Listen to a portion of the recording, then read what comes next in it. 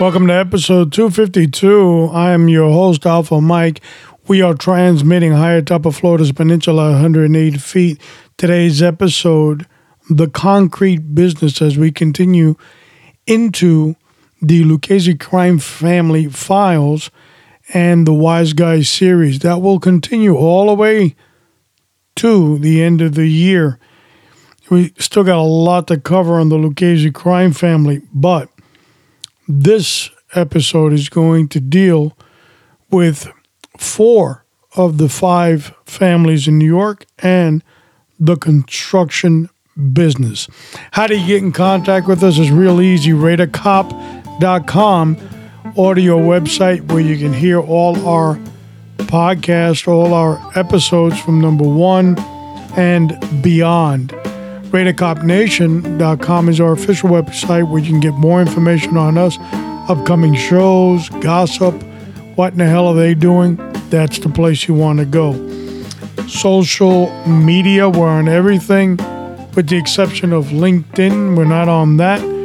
We went back on Twitter, the little bird, and the reason for that is, well, what in the hell are all the conservatives doing there? And our local governments. Everybody's communicating on Twitter like nothing ever happened. So, when in Rome, do as the Romans do. We, of course, are on a new platform, and it launched, I believe, in July, but it was a kind of a light type of setting. So I said, well, I'm not, we went through Frank's speech, same thing.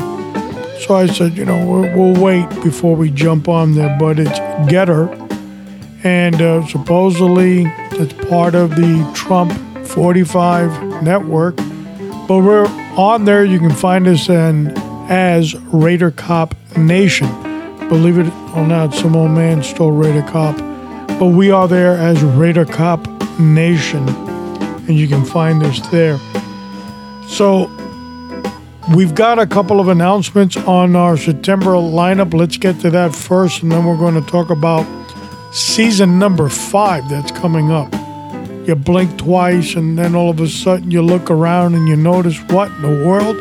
Season number 5? How the hell did we get there? But I can tell you one thing, we got there fast, quick, and in a hurry. This episode is number 252, and it's called The Concrete Business. Episode 253, Staccato 2011, is a 2,000, 2,500, 2,800, $3,000, $3,700 gun worth it. Staccato 2011, we're going to talk about that. Episode 254, and a critical gun battle, survival with Kilo Sierra.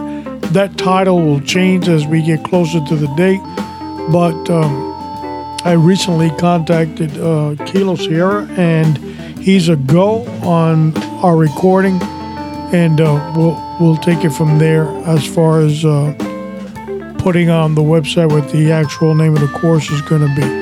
It's exciting. It's a course that if you're going to be in a gun battle, you're going to want to learn, because it will give you a huge success rate over your opponent that has probably never taken that course. So that's episode 254 with Kilo Sierra.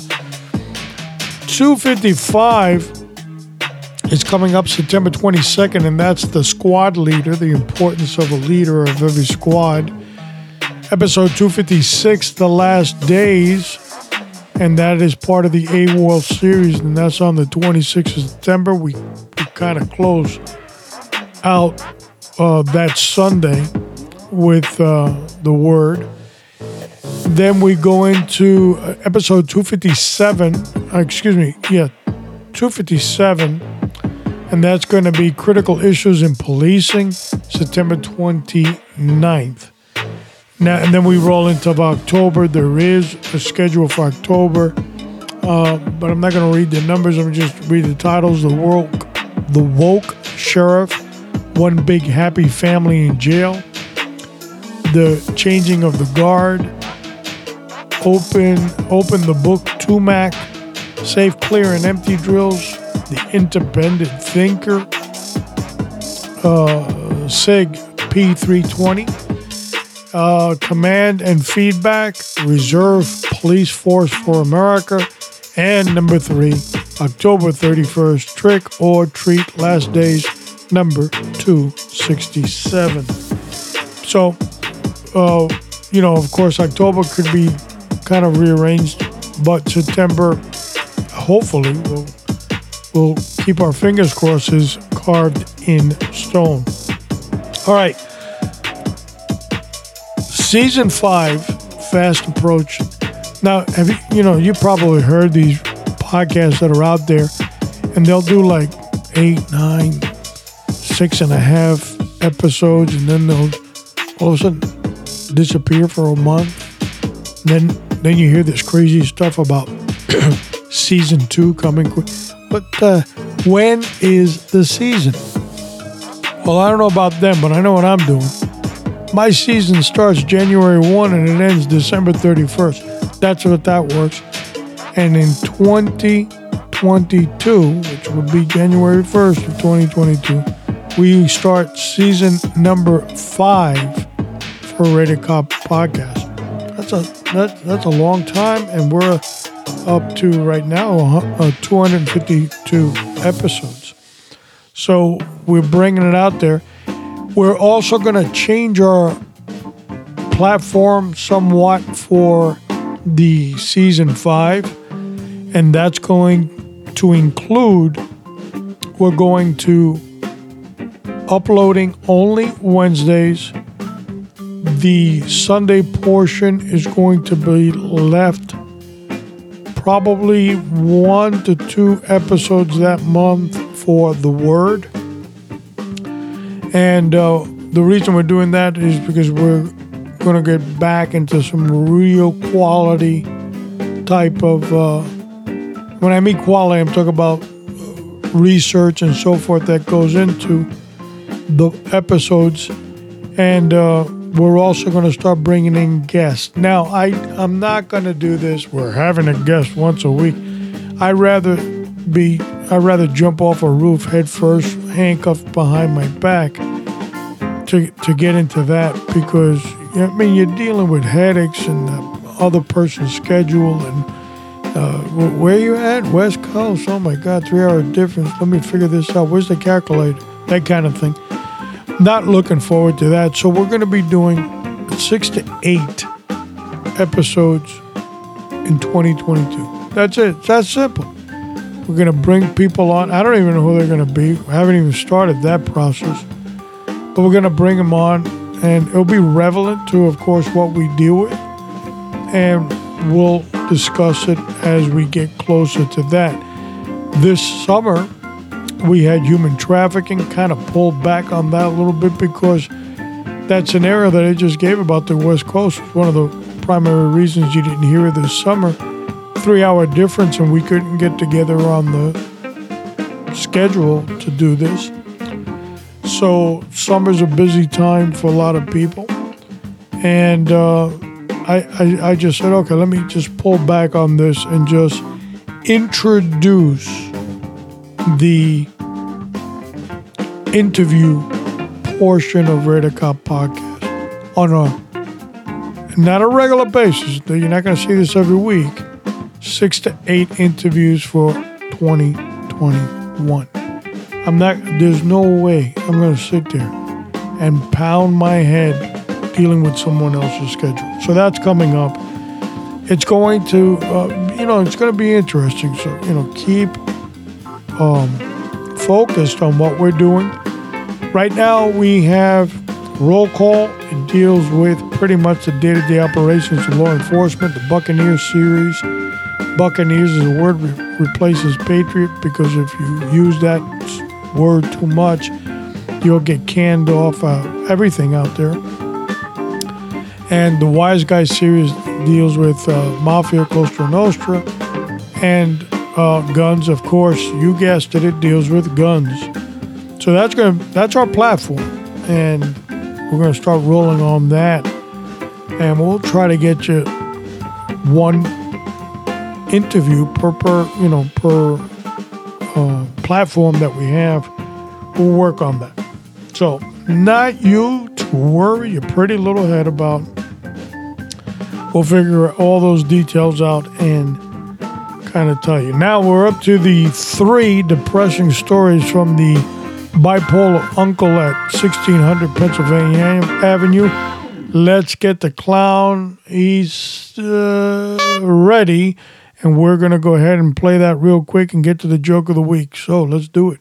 Tasha calling disturbance of the mental with her bipolar uncle. Bipolar.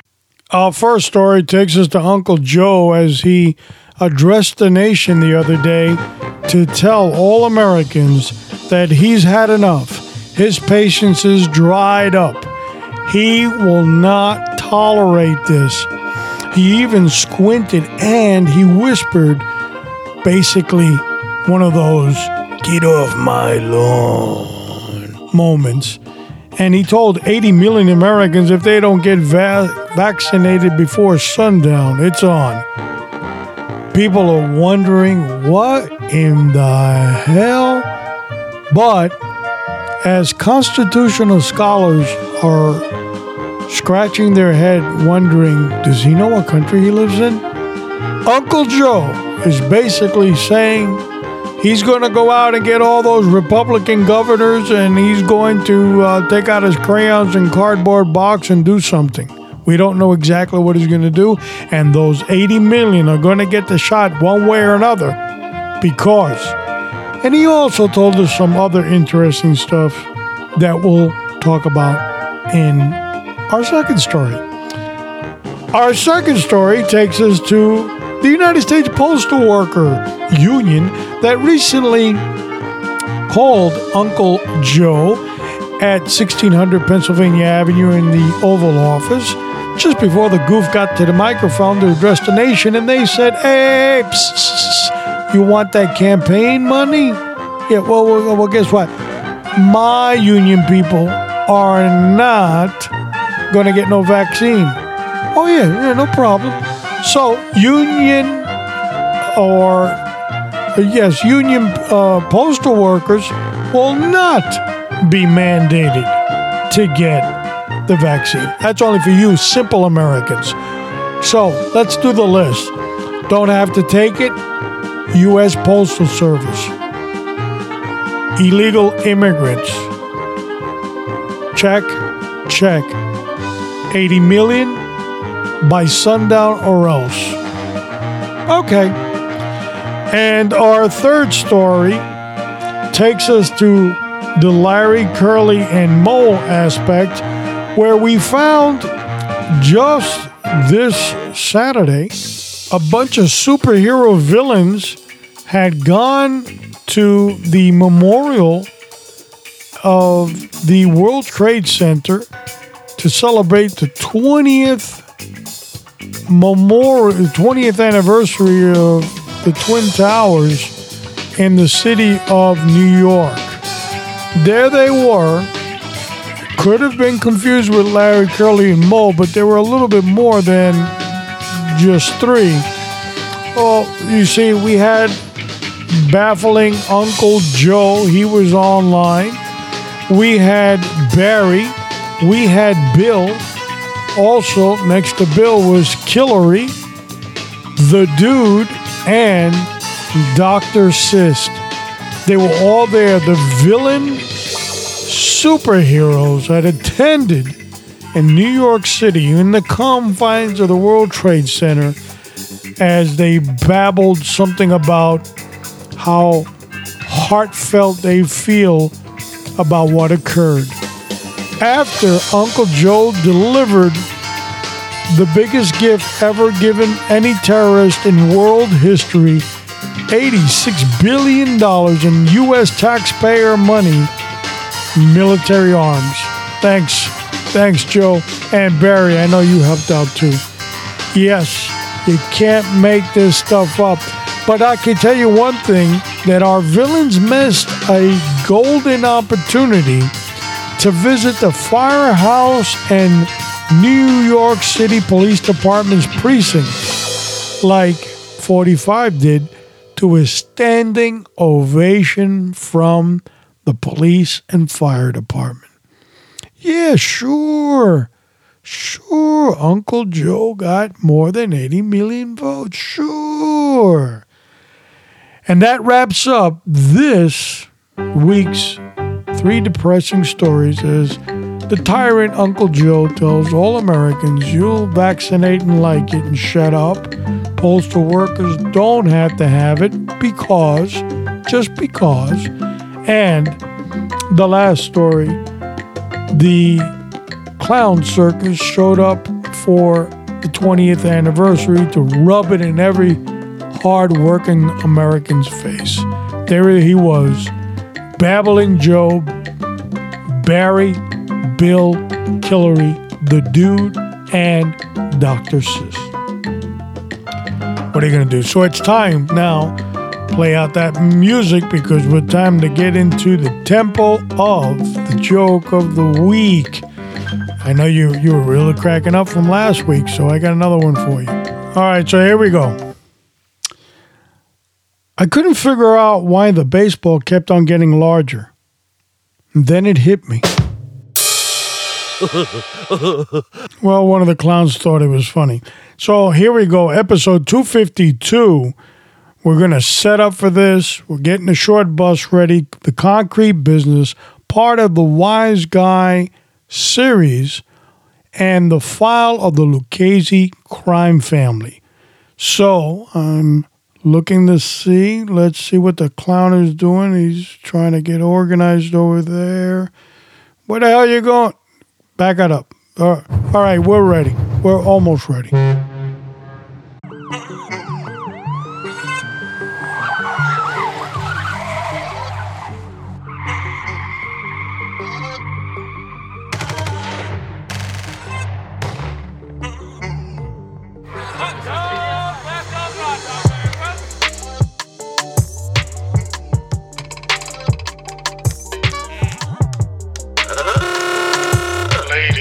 Gentlemen, boys and girls, children of all ages, welcome to the main event.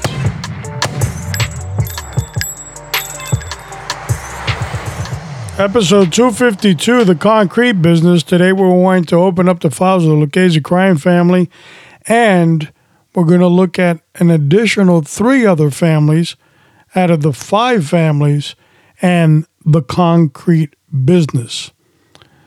Now, it also was known as something else, and we'll get into that in a second. One of the families, because they didn't follow some of the rules, they couldn't be part of the game in the Concrete Business. So, let's go over the outline like we do now. We are going to look at, first up, we are going to look at the early history of the concrete business or the construction business. Number 2 is the creation of the Concrete Club.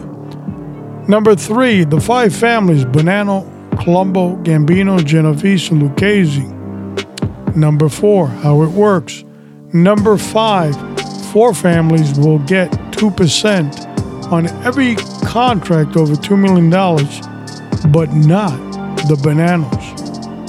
Number 6, Ralph Scopo of the Colombo family running the concrete shop.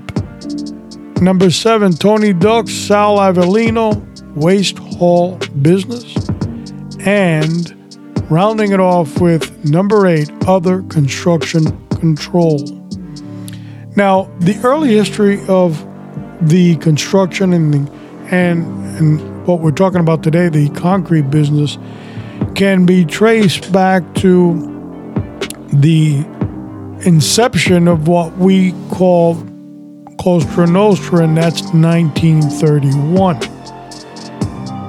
Now, it wasn't as organized as we're going to look at that in a minute, how it was organized and how it would make Cosa Nostra, the families, much more money It was more Fortune 500-ish, pretty much. That's what I'm trying to say. And it was a constant flow of money from the early beginnings that it was rough. Now, back in the early history of Cosa Nostra, the five families would like to get involved in construction, labor rackets, and so forth. As we know, they would develop into huge monopolies. But before the organization aspect, a family would control a construction company, and that construction company was with that specific family. For protection with the union and the availability of front jobs and so forth, the construction company's best interest was to hook up with a family. But it also came into a lot of rivalries. So sometime during probably the 30s or late 30s or early 40s, it was started to become a little bit more organized with an official bidding process. Now, during that bidding process, there was the wink and nod, and the Cosa Nostra, or the families, would earn from the wink and the nod. Now, construction, of course, back in the early days wasn't the huge monopoly that it would turn into, because everything in the 30s and 40s was either relatively cheap or not available because of the Second World War. So families, the criminal element in New York knew that it would be a steady flow of income and slowly balloon into what it would, but that wasn't going to happen overnight. The five families would create what's called the Concrete Club. This was to avoid specific families that had rule or jurisdiction over certain unions. So, for example, if I had a union of garbage and I controlled that specific industry, even though you were doing construction there, you had to haul the garbage out of there, and that one little garbage union could kind of freeze your whole construction project. So we get a little testy, a little demanding to get these envelopes and get them up quickly. The other reason why the Concrete Club was created was because mafia bosses, especially the ones, the boss all the way at the top, they wanted their envelope like yesterday. They didn't want to wait. They didn't want to go through a process. So they created the Concrete Club.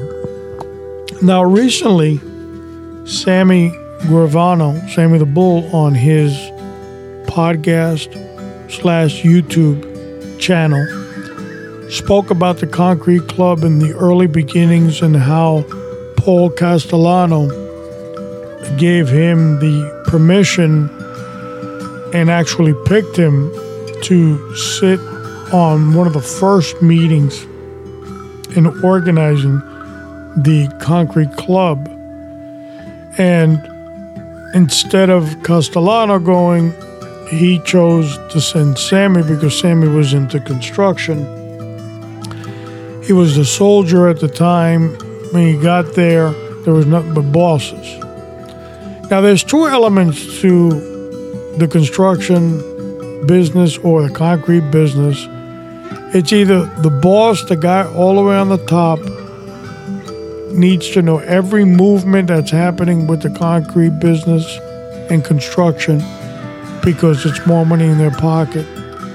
Or they'll bring down a soldier and say, all right, this is your new gig you're going to control. by and large, the majority of the families were just greedy, and so it went all the way up to the boss. But in this specific incident that Sammy was talking about, Paul Castellano had sent Sammy. Sammy was a little nerve-wracking for him because he was meeting real legends in Cosa Nostra, bosses. He met Tony Dux Corallo, the boss of the Lucchese crime family. He met Fat Tony Solano, which was the boss of the Genovese family, even though it was later discovered he was a front boss, but nevertheless, he was a boss.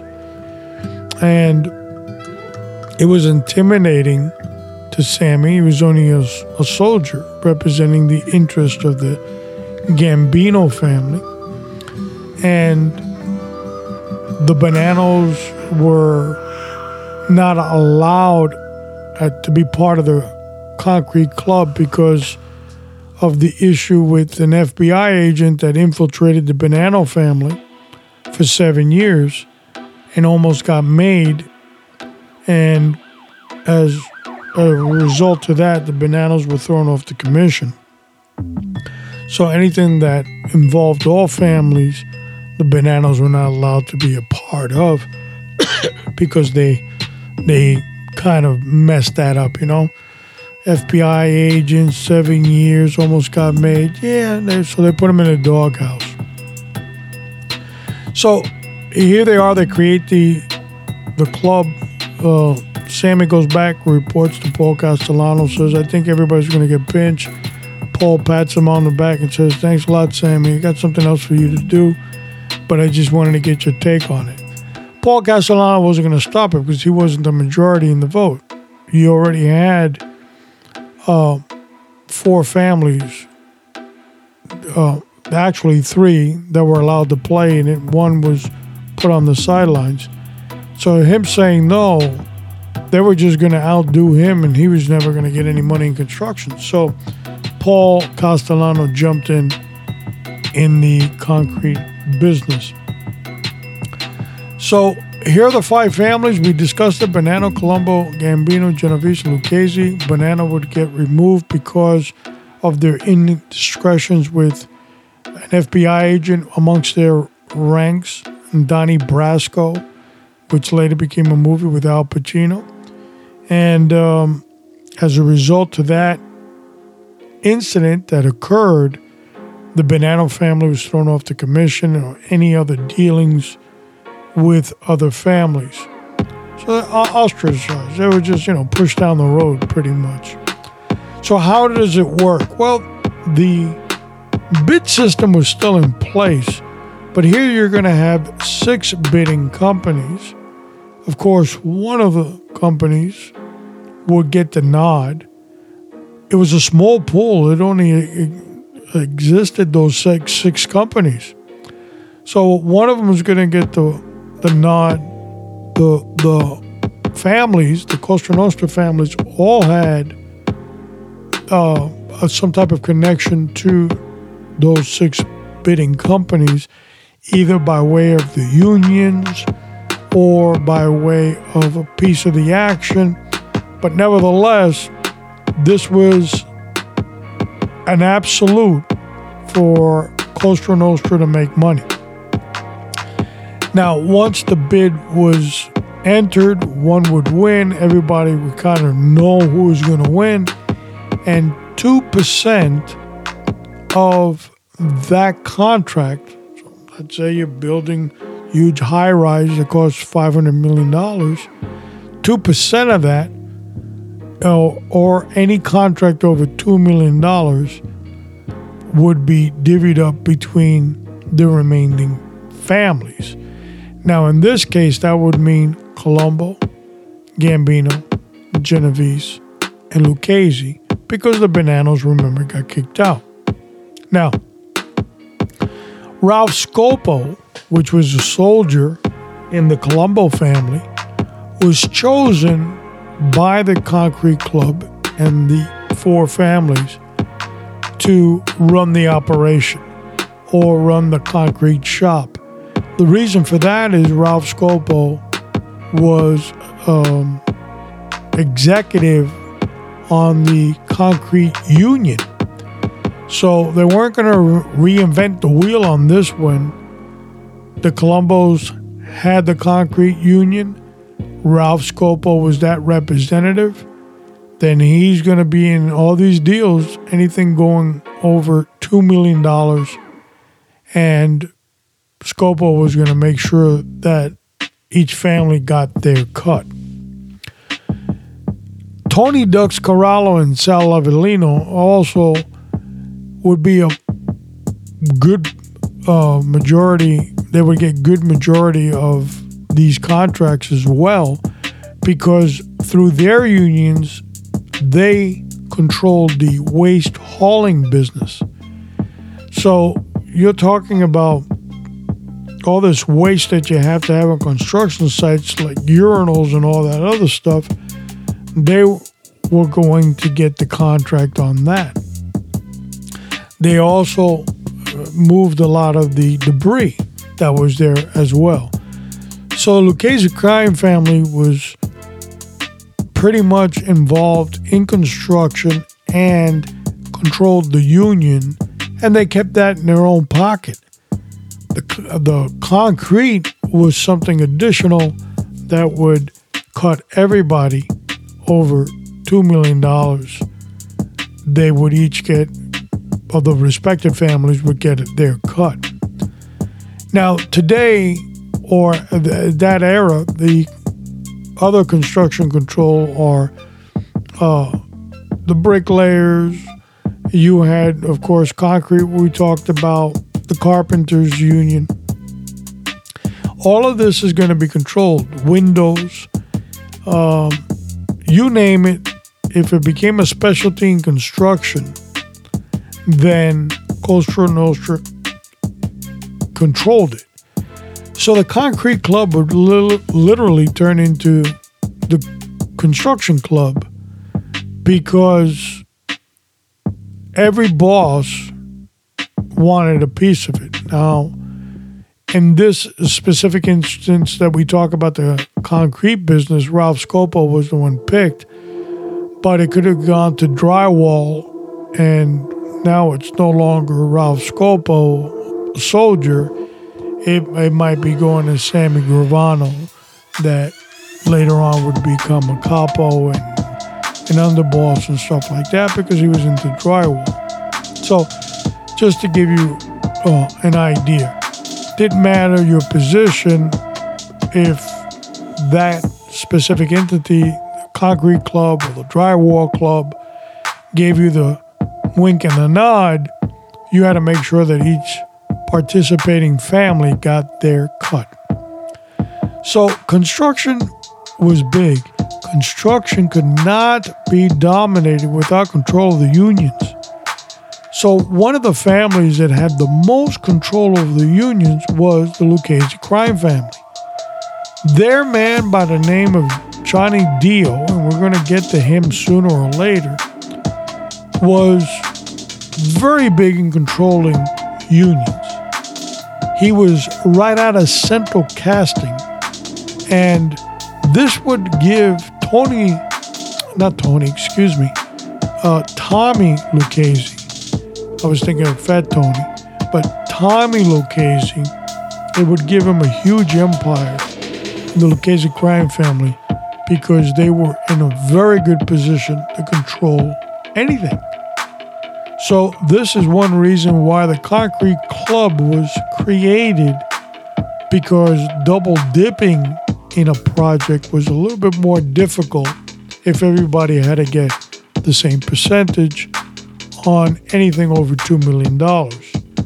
So you couldn't just flex your muscle. Oh, I control garbage. I control this.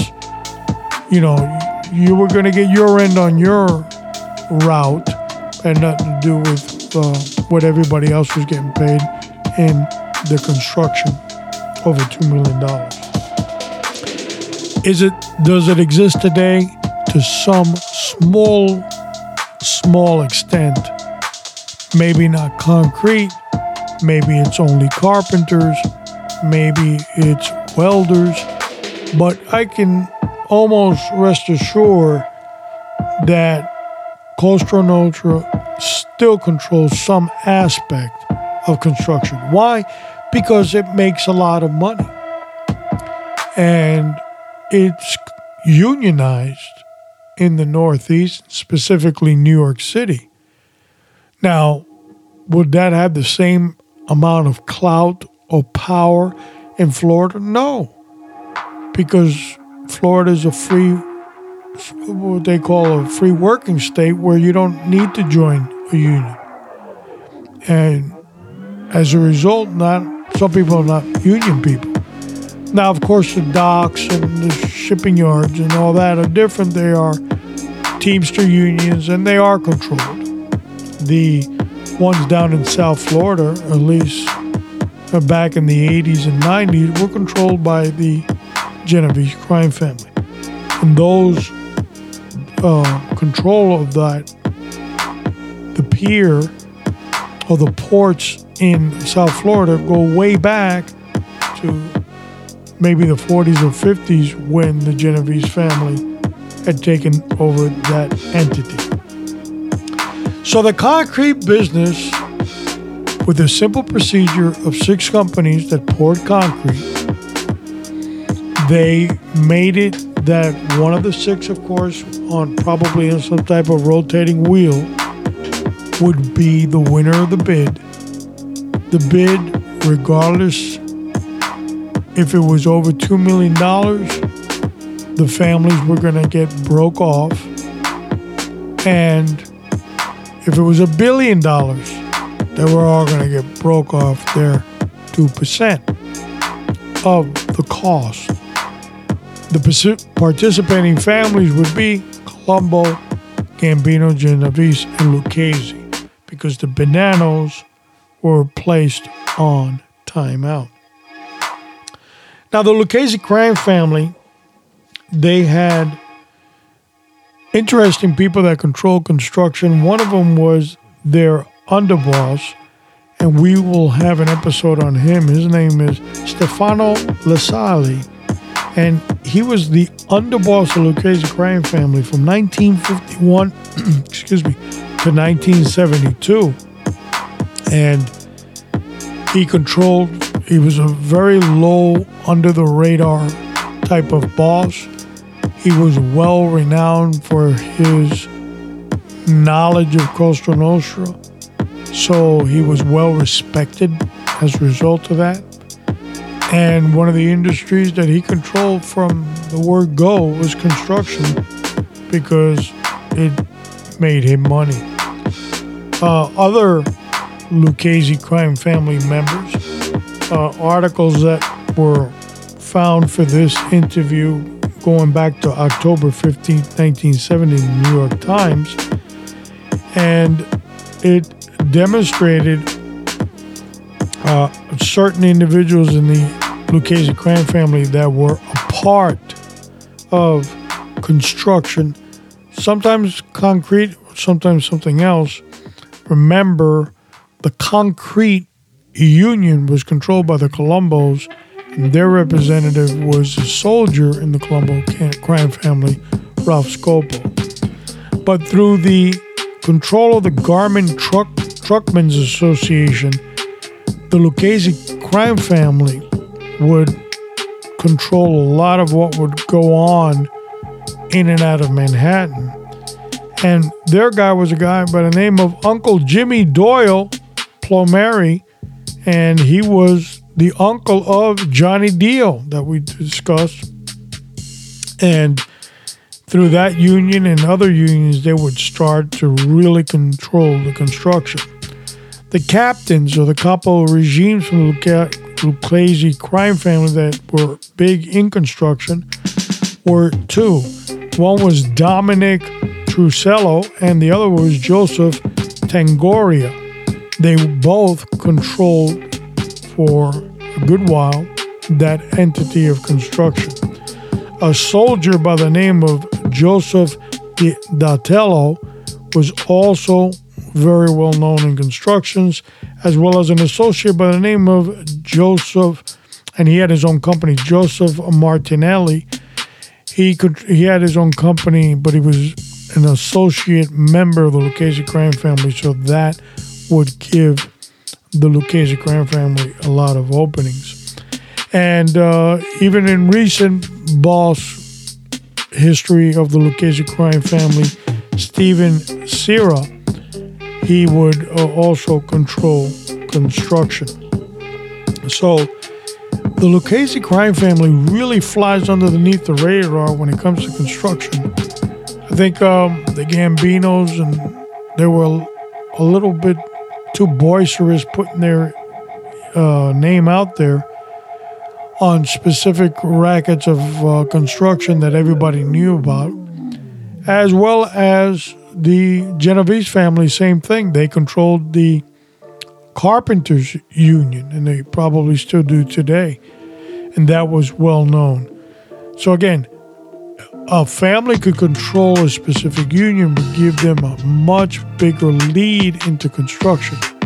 Formulating the club, and in this case, the construction, the concrete club, the participating families would gain 2% of whatever the job was going for, guaranteed, regardless of what union you had in your pocket.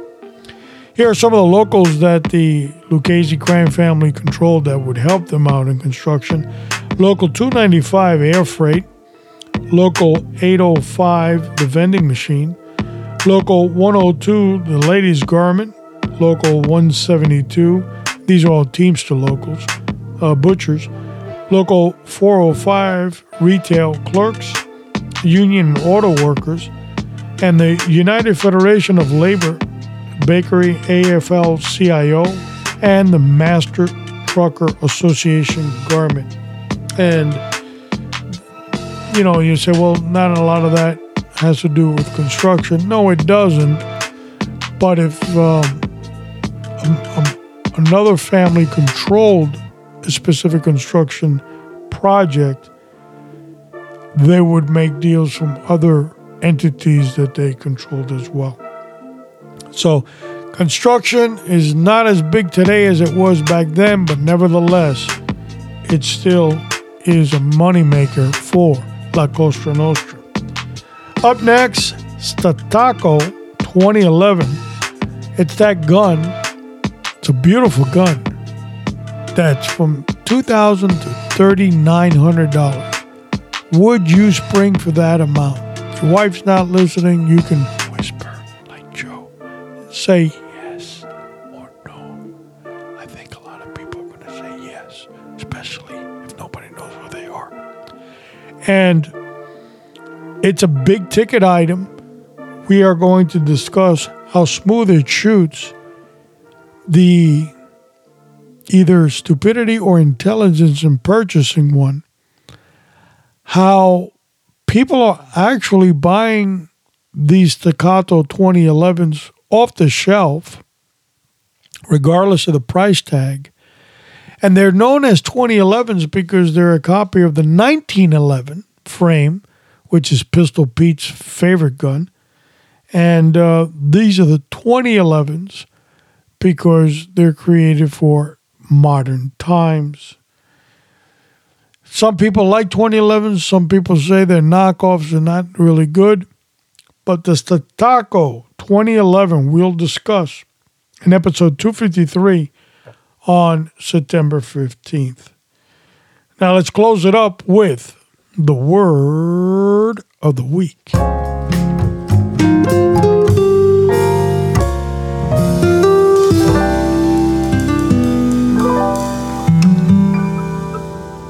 From the book of Jeremiah, chapter 48, verse 47, it says, "Yet I will restore the fortunes of Moab in the last day. This is the Lord's declaration. The judgment on Moab ends here." You can get more information on this on the AWOL series. We're going to start pumping those out, and especially in season 5. As always, it is my honor and pleasure to be your host on Ready Cop Podcast. If you continue to pray for yourself, then we have a game. Continue to pray for your family, your community, the law enforcement agencies that serve you, and most importantly, continue to pray for the United States of America. This is Alpha Mike, and I'm out.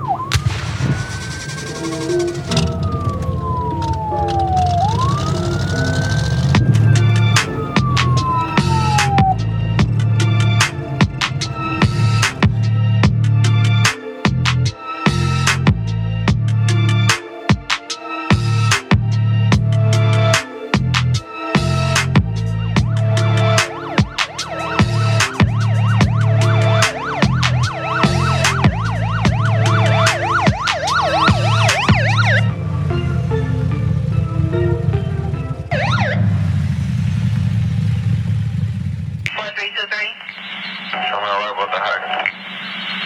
4323, just 1322.